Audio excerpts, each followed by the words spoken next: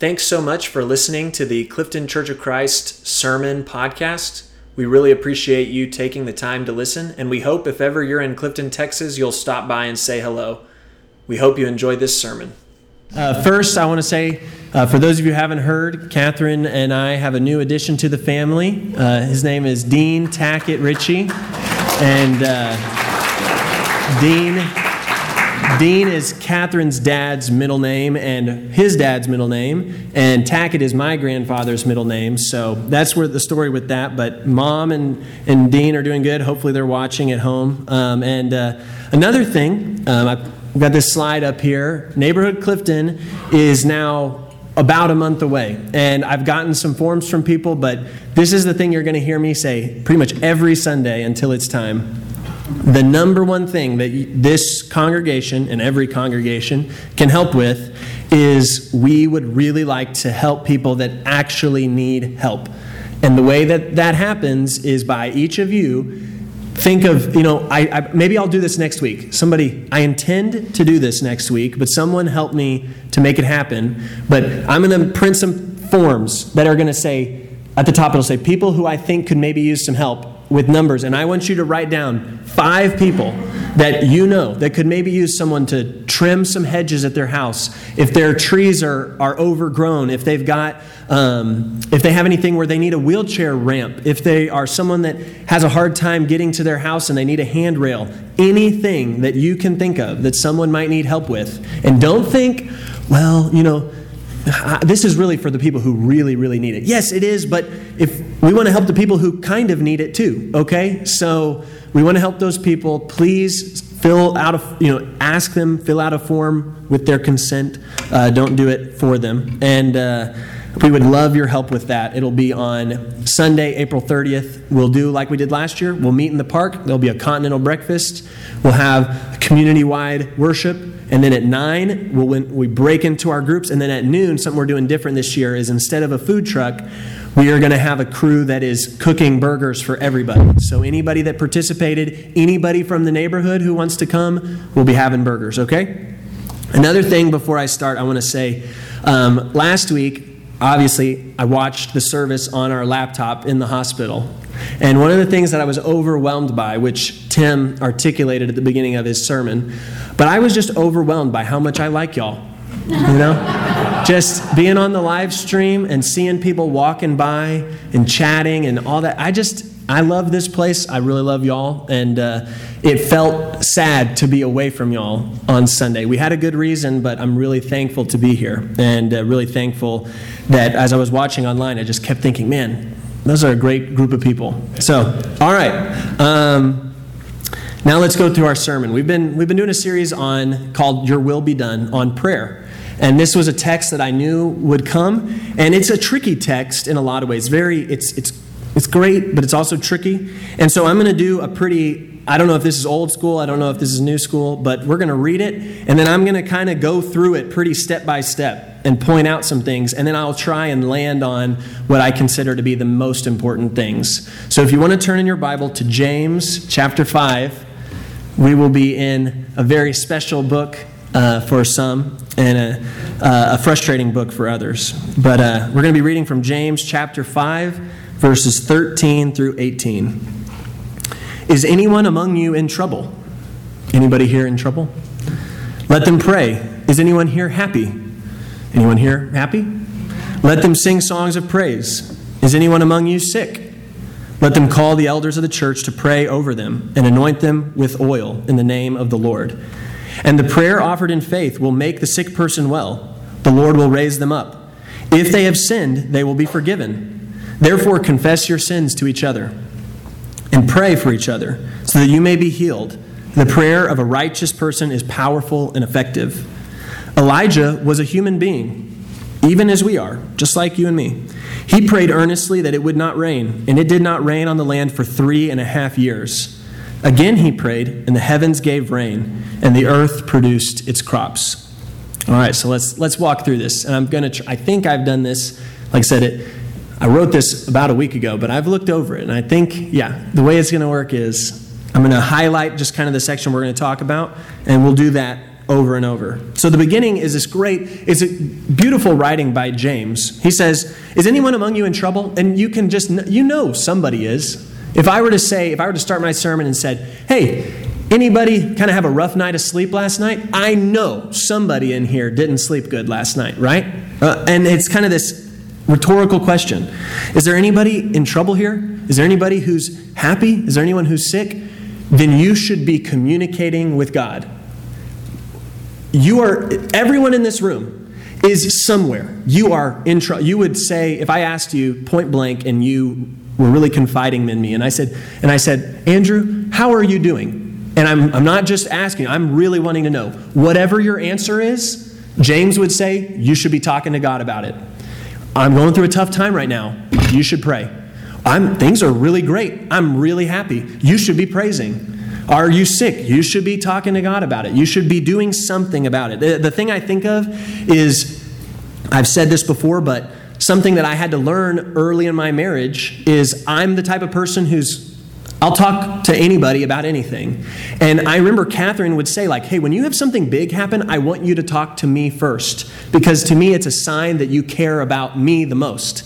So when you get fired from your job, I want to be the first call. When you get a promotion, I want to be the first call. And I don't want to be I was talking to these people about, you talk to them about that before you talk to me about it? And God, I think James is saying it's the same thing. Are you having a great day? Share it with your Father. Are you having a terrible day? Share it with your Father. He wants to hear from you. He wants you to be the first person in any situation that He's talking with. The sign outside on the street says, prayer should not be the last thing we do, but the first. Reaching out to God should be the very first thing we do with all of it. Now, the next thing I want to highlight is this phrase, let them call the elders of the church to pray over them. I heard a preacher one time say, his name's Tony Evans in Dallas. He had a great line where he talked about this, and he said, there's that amazing story in the Gospels, it's in multiple Gospels, of the friends who bring their paralyzed friend, and they can't get to Jesus, so they have to go through the roof. You familiar with this story? And what's so cool is that Jesus, he says to them, he says, their faith has healed you. Isn't that cool to think about? How the faith of our community can be the thing that makes a difference in someone's life. He said, their faith has healed you. And so I never thought about that before, but one of the premises of this is James is like, if you've got something going on, bring it to your community. They're going to be praying for you. Bring it together. When we pray in class, it's not gossip hour. It's because we believe that our body can be helping us in this. Now, this part, I'm not going to get into it as in-depth as I could. I might even have to do a whole sermon series on it. But the idea of this line right here is something that may not make a ton of sense to us. Anoint them with oil. And I anoint them with oil in the name of the Lord. How many of you, some of you, you don't have to raise your hand, but some of you maybe have been anointed with oil before. Many of you maybe have never had that happen before. But this was a very common thing, and I'm going to try to show you the connection and why I think it's cool. The word Messiah is the Hebrew word, Mishayah, for anointed one. The word Christ is the Greek word anointed one. So whenever you see the name Jesus Christ, that's not his last name. It's not Mary and Joseph Christ and Jesus Christ. It's Jesus, the anointed one, the one we've been waiting for. And in the Old Testament, the people that were anointed were the prophets, the priests, and the kings. Because the anointing on the head was a symbol of God's life being poured out on this person, and that these people, prophets, priests, and kings, were intermediaries for God's people. If the king of Israel was messing up, the people of Israel were in trouble because he was the bridge. If the prophet was not doing good, the people were in trouble because he was the bridge, the intermediary. The king, the prophet, the priests would be the ones that would offer the sacrifices for the people of God, a bridge, okay? Now, Jesus came to be the ultimate and the fulfillment of the prophets, the priests, and the kings. And so we see that one of the ways we look at the anointed ones, the ones who have the anointing, is in the Old Testament, they are people who stand in the gap between heaven and earth for the people of God. And to be anointed is to have the life of God poured out on a person as they stand in the gap between heaven and earth. And what is prayer? Prayer is when we enter into the gap between heaven and earth, where we say, God, we want your will as it is in heaven to be made here on earth. We are calling for your will and your power that you have that is divine and heavenly to come and be manifest and work here on earth. And so this idea, like I said, I could do a whole sermon series on this, but to bring it back to the point, this anointing with oil, yes, it's symbolic, but what is it symbolic of? It's symbolic of the idea that we want your life to be poured out on this person and that we are trying to intercede, stand in the gap for, as the body, for this person to bring healing. The next thing, so I'm not even doing numbers because okay. This line, if they have sinned, they will be forgiven. Therefore, confess your sins to each other and pray for each other so that you may be healed. I'm guessing you're thinking, and I understand, you're probably thinking, why is James talking about this in a section on prayer? One thing that we see in the Old Testament and the New Testament is that there seems to be a connection between your spiritual sinfulness and your health. Now, Jesus says, in the same story with the paralytic that's brought, someone asks him, who sinned? Or no, I guess it's a blind man. The blind man in John 9. John 9, the blind man. They bring this blind man, and the Pharisees want to test him. They say, who sinned, this man or his parents, that this man is born blind?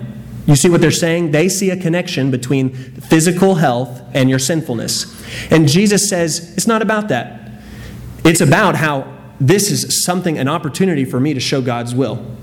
However, there are other places where we see that Jesus is kind of comfortable with the idea that part of our health is connected to our spiritual life. For example, when the paralytic in Mark 2 gets lowered down, the first thing Jesus says to him is, your sins are forgiven.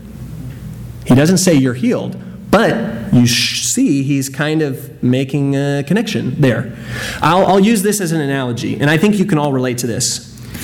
I know that there are people in here who, let's say that you go through something incredibly stressful, whether it's work, family, you are stressed as you've ever been in your life.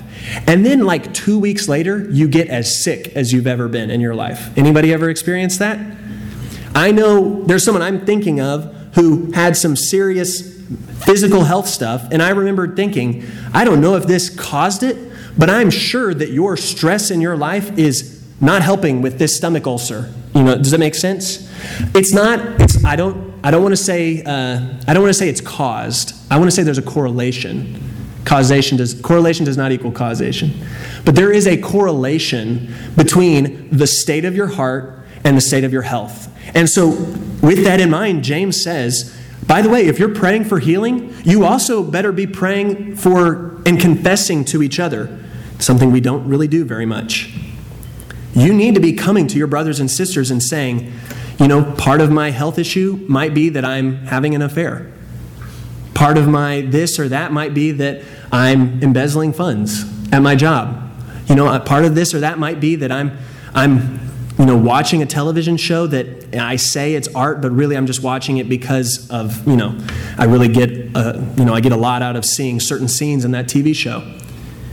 I'm not telling you that those things are the things that are making you sick. But what I'm telling you is that James and Jesus and the Bible sees a connection with what you're putting into your heart and what is happening with your health. And so are you confessing that to each other, not as you better confess because you might die and you don't want to have anything unconfessed. No, as your healing, your whole self-healing is predicated on not just your physical, but your spiritual. They have a correlation with each other. I want you to take a moment and just think, before we go on to this section, just think, when was the last time I asked someone to pray for me for something? I do that a lot. When was the last time you confessed some of your sins to that person in the process? For me, never. I don't think I've ever done that. And James says we should do that. Another point that I want to highlight, this is about as simple of a point as it gets in terms of understanding it, or hearing it, but it's not that simple in terms of how we feel it. But the point James is making here is he's saying, take Elijah, for example. Look what he could do with prayer, and he is just like you and me. He wasn't born on Krypton. He's not a superhero. And yet his prayers could do these incredible things, just like your prayers. And now I want to get to the point that I consider kind of the biggest thing, the thing that's most important to talk about when talking about this. I'm highlighting these two verses that are on the top and the bottom of the screen. And the prayer offered in faith will make the sick person well. The Lord will raise them up, and the prayer of a righteous person is powerful and effective. So I would like to use a very hyperbolic example, kind of a little bit in a funny way, okay? So be prepared for this to be a jest, okay? I'm warning you. Something that was going on, is still going on, but was going on much more last weekend, which would have been much more applicable to the sermon if I had preached it last weekend, is something going on in sports right now. Anybody have any guesses what a big deal right now is? March Madness, okay? As I was watching a March Madness game, I had to get a quick picture of this. This is when Furman was winning 68-67 against Virginia with, I think, does it say 9 seconds left? No, 2.4 seconds left. And man, in the video, this woman was like, she was praying.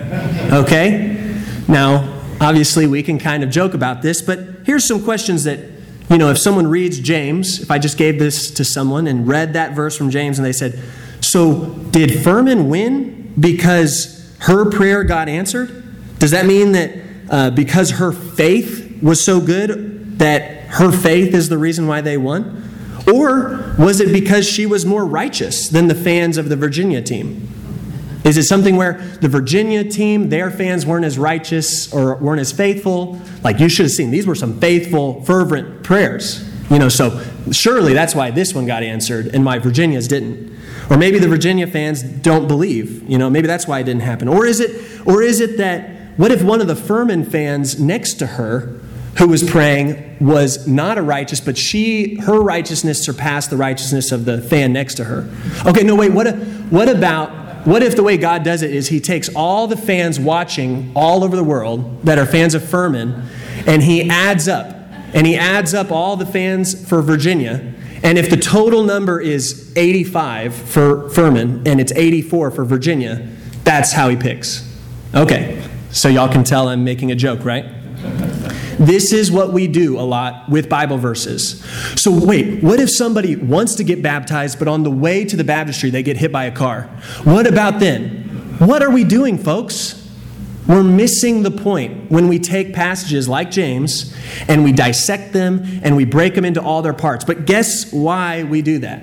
Why do we take this passage and we look at it and we go, and the prayer offered in faith will make the sick person well. The Lord will raise them up. And the prayer of a righteous person is powerful and effective. Why do we take it and we have so much painstaking looking over it? The answer is because all of us have had times where we thought we were faithful and we thought we were righteous and our prayers didn't get answered. Right? We've all been there when we're in a classroom and someone says, how do we know prayer works? Somebody raises their hand and they said, I know prayer works to heal because I saw that my blank, my wife, my dad, my uncle was sick. We prayed and they were healed.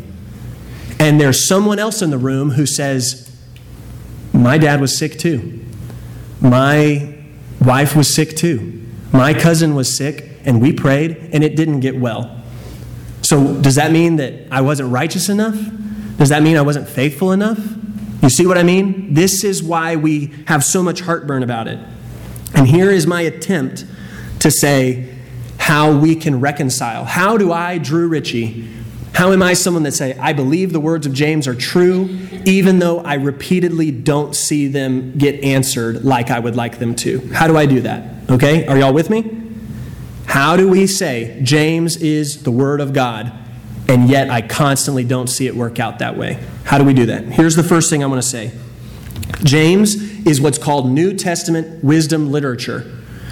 Wisdom literature in the Old Testament is like Proverbs. James, over and over, is lots of wise sayings, wise things. And one thing that you constantly have to remember about wisdom literature is that it articulates wisdom that is present in our world. I'm going to give you an example. I don't know if I have it up here. Nope. Nope, I don't have it up there. In Proverbs 22, it says, train up a child in the way he should go. Even when he is old, he will not depart from it.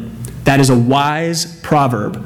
How many of you know good, faithful parents who have kids that are not walking in the way? A lot. How many of you know really great, faithful kids who had crummy parents? A lot. But does that mean that that proverb is not true? No. It is still true. It is still full of wisdom. But that does not mean what we have to do is look at it with a magnifying glass and say, well, here's one example where it isn't. Come on, is Proverbs a lie now? And this is the same for James. We can say all day long with James 5, the prayer of a faithful person, of a righteous person, is powerful and effective. Yeah, but we can do that all we want. But nevertheless, I believe what James believes, which is that we can see how the prayers of faith have healed people.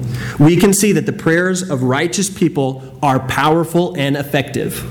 I believe that. You don't have to believe that with me. I believe that. And the way that I believe that is because I have submitted to following that. There's a passage in the Old Testament, I don't know where it's from, but it's when the people of God are standing before the mountain and God is giving his testament, basically saying, like, this is the covenant. And the people say, we will do and we will understand. And lots of rabbis have pointed out the value of the order of that. They don't say, we will understand and then we will do this. They say, we will do and then we will understand. And this is maybe a similar place in James where that comes along. Another thing I want to talk about that I think is important is, for a long time, one of my favorite passages on prayer has come from Daniel. And in Daniel, there's this passage where it says that you've got his three friends. They say, King Nebuchadnezzar, we do not need to defend ourselves before you in this matter. When he's talking about, will you bow down to me? If we are thrown into the blazing furnace, the God we serve is able to deliver us from it, and he will deliver us from your majesty's hand. But even if he does not, we want you to know, your majesty, that we will not serve your gods or worship the image of gold you have set up. I am a person that has always loved that last line, because I believe my faith stands on God. Even when the prayer doesn't get answered the way I want, I will stay faithful. But I have not done enough emphasizing the line right before it. The God we serve is able to deliver us from it, and he will deliver us from it. We can say both those things at the same time. In order to be a person who prays, God, even if this prayer isn't answered, I'll still follow you, that does not mean you can't be a person who says, God, I know you can do this healing. Does that make sense? I'll share this story. I texted my head football coach the other day because I was thinking about him with this. I texted him and said, hey, how's your daughter doing? Because back when I had first gotten out of college, his daughter, who was, I believe, around 8 at the time, had some really terrible brain health stuff. I don't think it was cancer, but basically some masses on her brain. And I remember, when I heard about it, it was one of those things where I thought, if I really have said to my coach all along that I care about him, and her hospital is like 30 minutes away, what kind of person am I if I don't go see him? So I drove to go see him, and it was really unique because it was the first time that I had interacted with him less like a player and a coach and more as like a peer. And by the way, his name is Dean Diatley, but that's not why he got named Dean. But when I texted him, and he said to me, he called me, and I answered, and he said, man, it's amazing. I was just thinking about I needed to reach out to you. By the way, he said, hey, Richie. Everyone called me Richie in high school, so it was like a breath of fresh air to hear. And he said, I was just on a walk, and I was thinking, I need to check in with Drew. It's amazing how the mind works. And I thought, that's not how the mind works. I think that's maybe a Spirit of God kind of thing. And we're talking on the phone, and I asked him how his daughter was, because what I remember is I remember going to see him, and his daughter, she's still alive now. They were recently at the Mayo Clinic I think it's in Indiana, maybe.